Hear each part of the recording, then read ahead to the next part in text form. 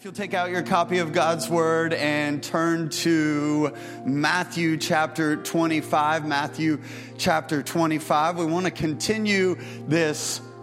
This series on freedom for the city, and kind of our running metaphor through this whole thing has just been locks and keys, and the Lord has given us keys to the city, and He's teaching us how to use those keys and walk in the freedom of using those keys and all those different things. And I tell you, wouldn't you know it, again, it's like sometimes there are messages that are easier to live out and messages that are harder to live out. And wouldn't you know it that God keeps making me live out my own messages? I don't know why He does that, but He just keeps making me live out my own messages. And that manifested itself in a couple of frustrating ways this week. And there was, so this was a travel week. Camden and I went up to a conference in Raleigh, our district conference, on Monday and Tuesday. And then I hopped on an airplane and went down to Florida on Wednesday and Thursday. And a couple of different stories. And you just have to promise me right now that you are not going to lose admiration or respect for your pastor. And if you'll just say that, yes, just nod at me. Say, I'm not going to lose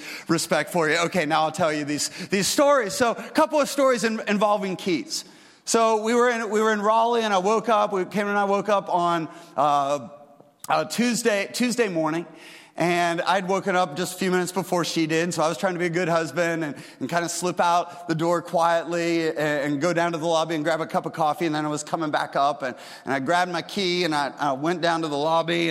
And you just have to know about me that when the spiritual gifts were handed out, directions and a sense of direction was not one of them. Whether that is in a building or roads or whatever. And so I went back up to the second floor. I remembered the floor. But here's the thing. I don't know if it's been a while since you've traveled, or been a while since you've been in a hotel. Like hotel doors look very similar. And I know somebody's thinking like, Pastor, there's numbers on that. Well, I know that too, okay, but I didn't look. I didn't look. And so I went back up and I thought I knew the general area so I went up to that and I put my key card next to that sensor and I stepped back and there's that yellow light. I don't know what a yellow light means. I guess they thought red was like too intimidating. They're like, no, sir, that's not the right one. And so I went to the one right next to that. And some of those you can hear it trying to work, right? This is like 6 o'clock in the morning. This was a new technology, so it wasn't doing that. It was just very silent. So I was happy for that. Went to the next one. That didn't work. Went over here. That one didn't work. I went across the hall. That didn't work. So at 6 o'clock in the morning, I'm literally making my way down the entire, I'm just everyone, nothing.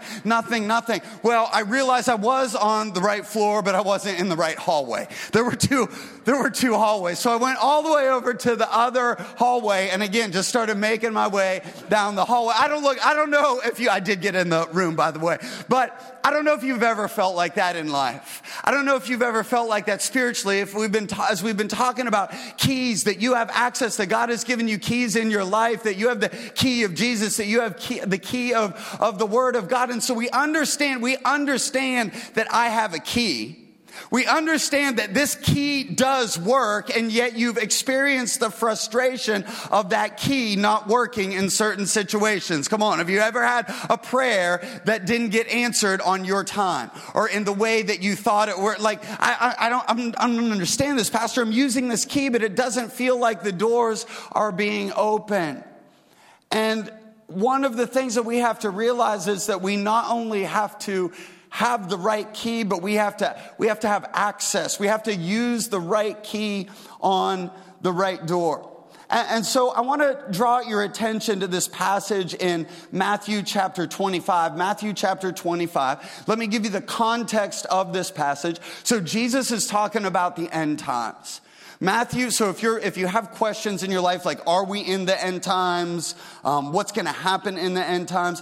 Matthew chapter 24 and Matthew chapter 25 are Jesus' longest discourse. Like, it's 2 full chapters that he devotes to this is what it's going to be like in the end times. And so to set this up, Jesus basically tells 2 parables and then he gives 1 prophecy.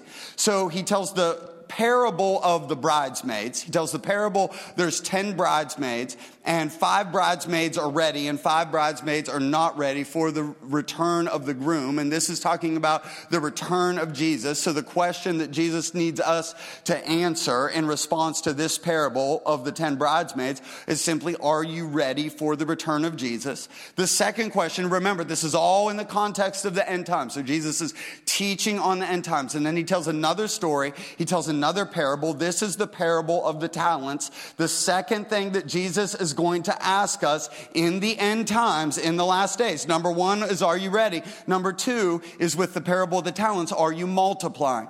Are you taking what God has given you, that gifting, and are you investing it strategically in the kingdom and allowing the Holy Spirit to multiply your talent and your gifting? And then Jesus now tells a prophecy. So this is not a parable. This is a prophecy of the great final judgment. Everybody, the Bible teaches, Jesus teaches that we are all going to stand before the throne of God someday. And then this is how this plays out. Matthew chapter 25, beginning at verse 31. But when the Son of Man comes in his glory and all the angels with him, then he will sit upon his glorious throne, and all the nations will be gathered in his presence, and he will separate people as a shepherd separates the sheep from the goats.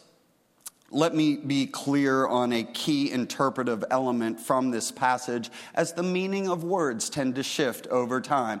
If you are standing before God one day, and if he says you are the goat, that does not mean what you think it means, okay? You do not want to hear the Lord say that. Verse 34. Then my king will say to those on his right, come, you who are blessed by my Father, inherit the kingdom prepared for you from the creation of the world. How does this happen? Jesus tells us. For I was hungry, and you fed me. I was thirsty, and you gave me a drink. I was a stranger, and you invited me into your home. I was naked, and you gave me clothing. I was sick, and you cared for me. I was in prison, and you visited me. Then the righteous will say, God, I don't remember that. Jesus, when did we ever see you hungry and feed you? When did this happen? Verse 40, and the king will say, I tell you the truth, when you did it to the least of my brothers and sisters, you were doing it to me. And then the king will turn to those on his left and say, away from you, you cursed ones, into the eternal fire, prepared for the devil and his demons, for I was hungry and you didn't feed me. I was thirsty and you didn't give me a drink. I was a stranger and you didn't invite me into your home. I was naked and you didn't give me clothing, sick and in prison, and you didn't even visit me. And they will reply, God, we don't remember not doing that to you. Verse 45, and Jesus will answer, I tell you the truth, when you refused to help the least of these, my brothers and sisters, you were actually refusing to help me. And then they will go away into eternal punishment, but the righteous will go into eternal life. So this third prophecy, Jesus is asking all of us, will we fall into the of being a sheep or a goat? Several differences I've noticed as I just kind of read through this passage. The first thought is this, is that goats get overwhelmed and shut down.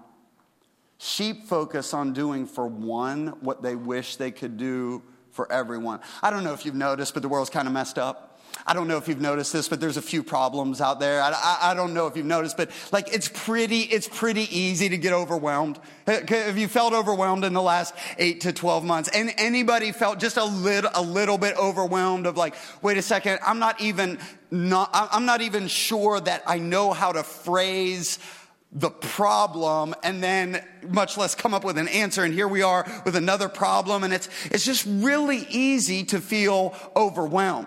And when you feel overwhelmed, that can lead to frustration, and that frustration can lead to anger. And when you feel all of those emotions, you can just end up shutting down because you don't feel like you have any power to make a difference. You know the feeling of being overwhelmed? It's kind of like that feeling. Husbands, how many men have tried to pick out an anniversary card for your wife in CVS in the last 3 years? Have you made your way through the 3 aisles of greeting cards? There are 32,000 cards. Why? This is an overwhelming and I want to shut down. I just want to call Camden right there and say, happy birthday, happy anniversary. And by the way, like every day is a day now. It's like sock day or it's like blonde hair day or it's brown eye. Like every day is a day. And then there's cards for everything. And these cards are not $2, they're $12. These cards cost more than the actual gift does. And when I'm in CVS, it just makes me feel overwhelmed and I want to shut down. We can't do that with the world. See, the enemy is trying to get the church to feel overwhelmed, and that feeling of overwhelming to lead to frustration, that frustration to lead to anger, and your anger. The enemy wants your anger to shut you down, but that's not what sheep do. Sheep say, I can't fix everything, but I can minister to one. I can't help every poor person in the world, but I can help one poor person. I can't feed everyone, but I can feed one. That's the power of what Jesus Christ is trying to get us to understand, that if we will focus on one person collectively, then we can begin to move the ball forward in this area. Goats, there's another difference. Goats see meeting physical needs as unnecessary. Sheep see meeting physical needs as the gateway to meeting spiritual needs. We have to understand this, that it's the same key. Say same key. It's the same key, and that key is Jesus, but there's two doors. There's two doors. And if we're not careful, we will want to rush and use the Jesus key on somebody's heart before we've gained permission into their life. There are outside gates, and then there's the door to somebody's home. If you don't believe that people are a little bit reluctant to invite a stranger into their home, why don't you go ahead and try that this afternoon, and then just let me how that goes next Sunday. Just knock on the door and try to invite yourself right into their kitchen, right into their dining room. See, the first thing that you need to do is you need to use the key on that outer gate. You need to establish a connection. You need to establish a relationship. And that's what Jesus is saying. He's saying it's the same key, but sometimes we need to serve people and meet their physical needs so that we will have permission and credibility to use that same key on their hearts and meet their actual needs. This happened in our Lake Norman location a few weeks ago. It was just amazing to watch the fruit of this. And so, but in order to see, so I'll tell you the end of the story in a moment, but to understand the end of this story, you got to back up a couple years and understand the beginning of the story. So Pastor Zach and his team out at Lake Norman, their location is almost right across the street, just kind of a block away from Davidson College. There was one of the football coaches from Davidson College, a young guy that had passed away a couple of years ago. And it was sudden, it was tragic. The football team was in shock and they were mourning. And so Pastor Zach and his team, they just went over to the football team, went over to the head coach and just said, hey, we're here. We're here to serve you guys. We're praying for you. If your team needs anybody to talk to, any counseling, we're just available. That's all they did. They just used that key and said, hey, we understand that you're hurting right now, but we're just here. Well, out of that, Pastor Zach develops a relationship with one of the coaches. One of the coaches starts coming to Multiply Lake Norman. Strong believer. A lot of the other football teams started coming to Lake Norman. And then fast forward in 2 years. So this year, the Easter of this year, in some of the conferences, they didn't play the college football season. They didn't play it in the fall. They moved that to the spring. So they were playing on Easter Sunday, and they weren't allowed to, or they weren't able, because of their workout regimen and pregame drills and all of that, they weren't able to go to church that morning. So the head coach said, hey, Pastor Zach, why don't you come on Easter Sunday and preach to the entire football team of Davidson? And 24 of those young men raised their hand and gave their life to Jesus Christ at the end. But we understand, so it's the same key, but that key didn't just unlock the door to their hearts on Easter Sunday of this year. That key was put into process a couple of years ago. Pastor Wesley and his team down at Multiply Harrisburg, they're doing the same thing.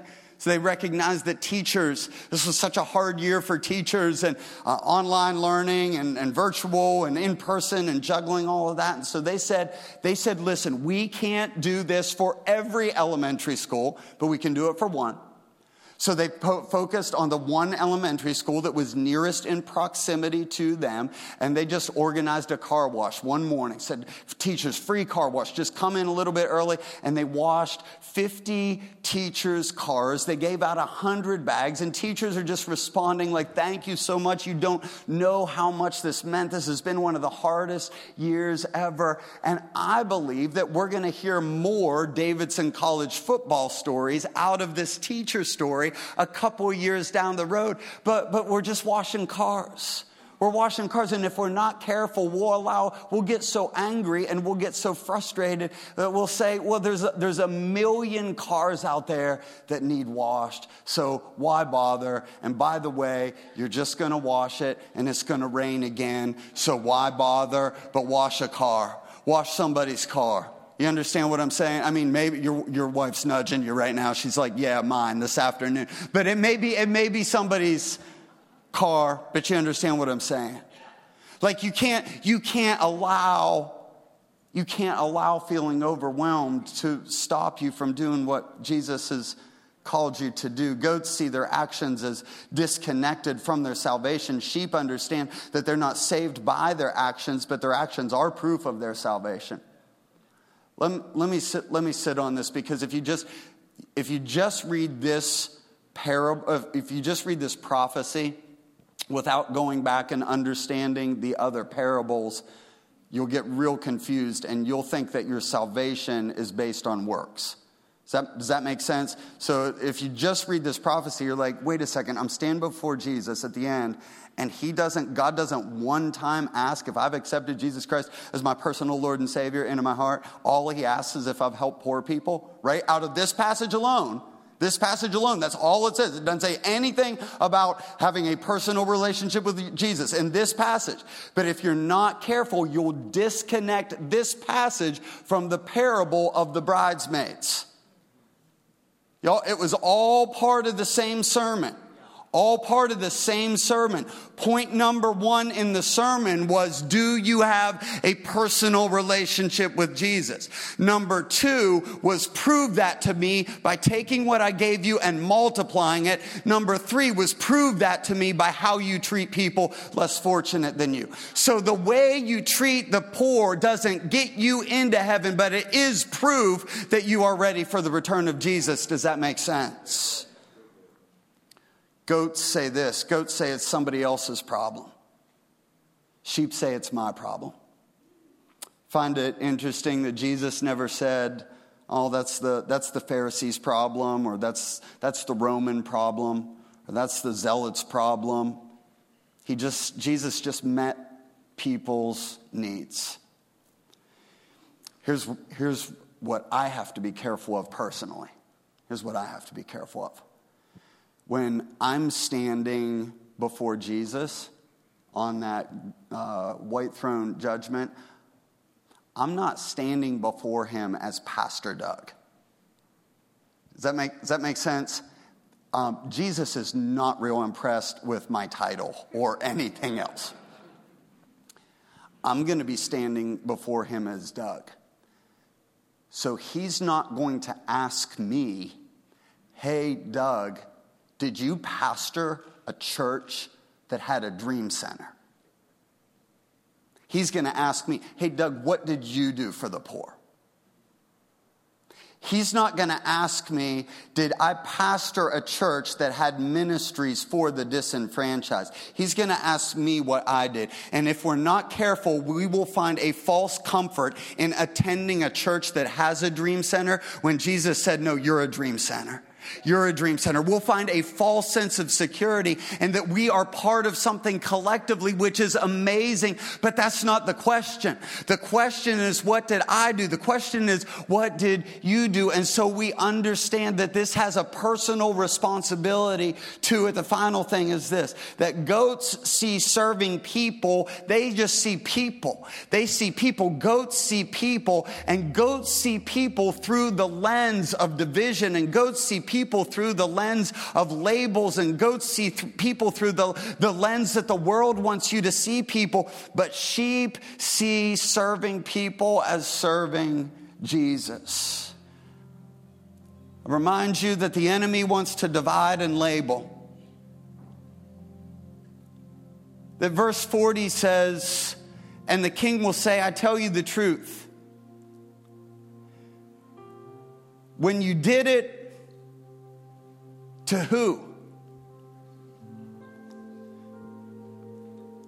And the king will say, I tell you the truth. When you did it to everyone that believes the same way that you do about masks.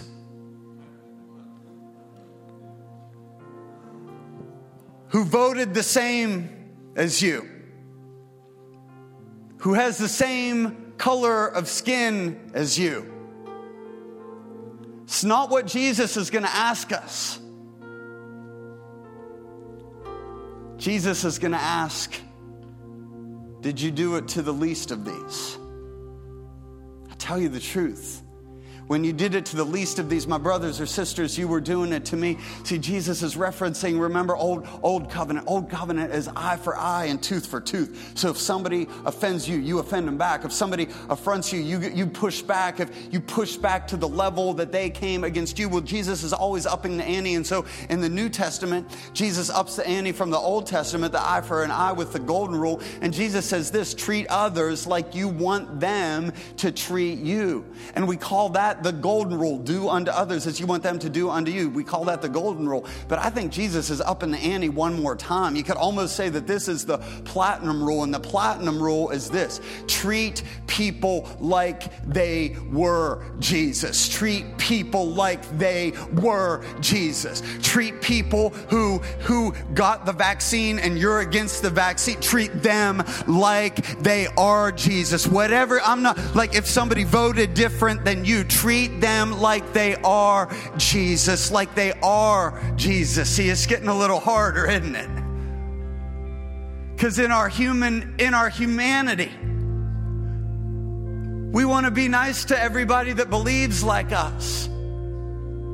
But Jesus says that it goes beyond this. And I know the amens are getting a little lower and it's getting a little quieter, but I gotta teach what the Bible says, right? Even if it's uncomfortable for me, and it is. Because the easy stuff, I mean, if this were easy, everybody'd be doing it. But Jesus says it's going to get harder in the last days. Jesus says the love of a lot of people are going to grow cold. Go back and read the beginning of Matthew 23. And so Jesus says the love of many will grow cold. I wonder if those who have allowed their hearts to grow cold toward people end up as the goats. And I wonder if the people who say, man, I'm frustrated, I'm going to keep on loving, I'm going to keep on serving, I'm going to keep on giving, I'm going to keep on loving, even if somebody doesn't receive it, even if somebody looks at me mean, even if somebody says something wrong, I'm just going to keep on loving. So I told you I had a couple of key incidents. First one was the hotel. Second one was flying back into Charlotte. Now let me give you a little bit of a backstory. So I drive a rather large, rather bright red pickup that I don't usually have to worry about where I park, because I just kind of do this and there's the glowing red truck, and I just walk towards that. I mean, like even when I'm flying in Charlotte, it's rather there's the Bank of America building and my truck. It's kind of easy to spot. Well, the problem was my vehicle was being worked on, and so I was driving Camden's car. I flew into Charlotte, and I remembered that I was in long-term parking too, and I even remembered the letter, right? Good. It's good. That's good. You're proud of your pastor now. I actually looked. So it's W, and I always try to do associations like W, winner, we win for Jesus. Like W, wither up. Yeah, that's my last name. And I was like, okay, I got my parking lot right, and I got the letter right. Problem was, I was used to looking for my red truck. And I was driving my wife's vehicle, and my wife drives a silver Honda Pilot. Do you know who else drives a silver Honda Pilot? The answer to that would be everybody else in Charlotte. That would be the correct answer. Everybody else in Charlotte drives a silver Honda Pilot, or at least a vehicle that looks like a silver Honda Pilot. So I was already traveled all week in a lot of meetings. That week, I just wanted to get home. So I was tired and I was frustrated and I was a little bit upset. And there I am in the parking lot, just walking the rows, hitting the button, just walking the rows, hitting the button. Up and down, back and forth. Finally realized I was at the right letter. I was on the wrong side of the parking lot. Went over to the other side of the parking lot, walking the rows, hitting the button, walking the rows, hitting the button. And sometimes, church, that's what we have to do. Even when the doors don't seem like they're opening, even when people don't love you back, even when they treat you mean, even when they look at you wrong. Come on, you got to keep on walking. You got to keep hitting that button, because one of those doors is going to open, and you don't hear. Here's what it is. You don't know which door is going to open. You don't know. You don't know when you get to until you get to heaven which heart is going to open to the gospel. But some of them are. But you're not going to know. So you just got to love everyone and serve everyone. Be kind to everyone. And you got to have a sheep heart, because your sheep heart and your sheep actions will ignite the sheep heart in somebody else. It's one key, but it's two doors. Heads bowed and eyes closed all across the auditorium today. My first question is simply this. My first question, it's the most important question. Are you ready for the return of Jesus? Jesus says he's coming back. And there will be people who are ready for the return of the Lord and people who are not ready. And so with heads bowed and eyes closed in the house today, if you would say something like this: Pastor, I don't know that I'm ready. Pastor, I feel like I'm walking around, but I'm not awake. I feel like I'm just going through motions, but I'm not alive. Jesus wants you to know that he will fill you with the breath of his breath in your lungs right now. So if that's you, would you just pray a prayer that says something like this: Jesus, forgive me. Take my sin.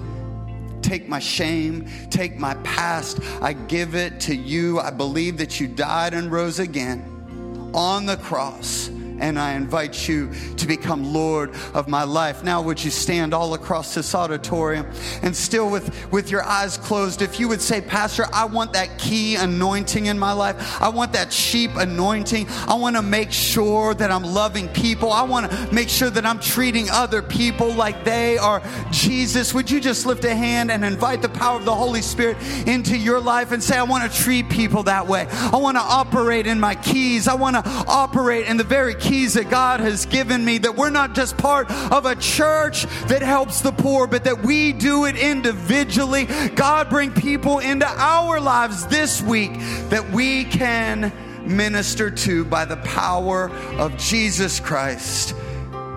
In his name, amen.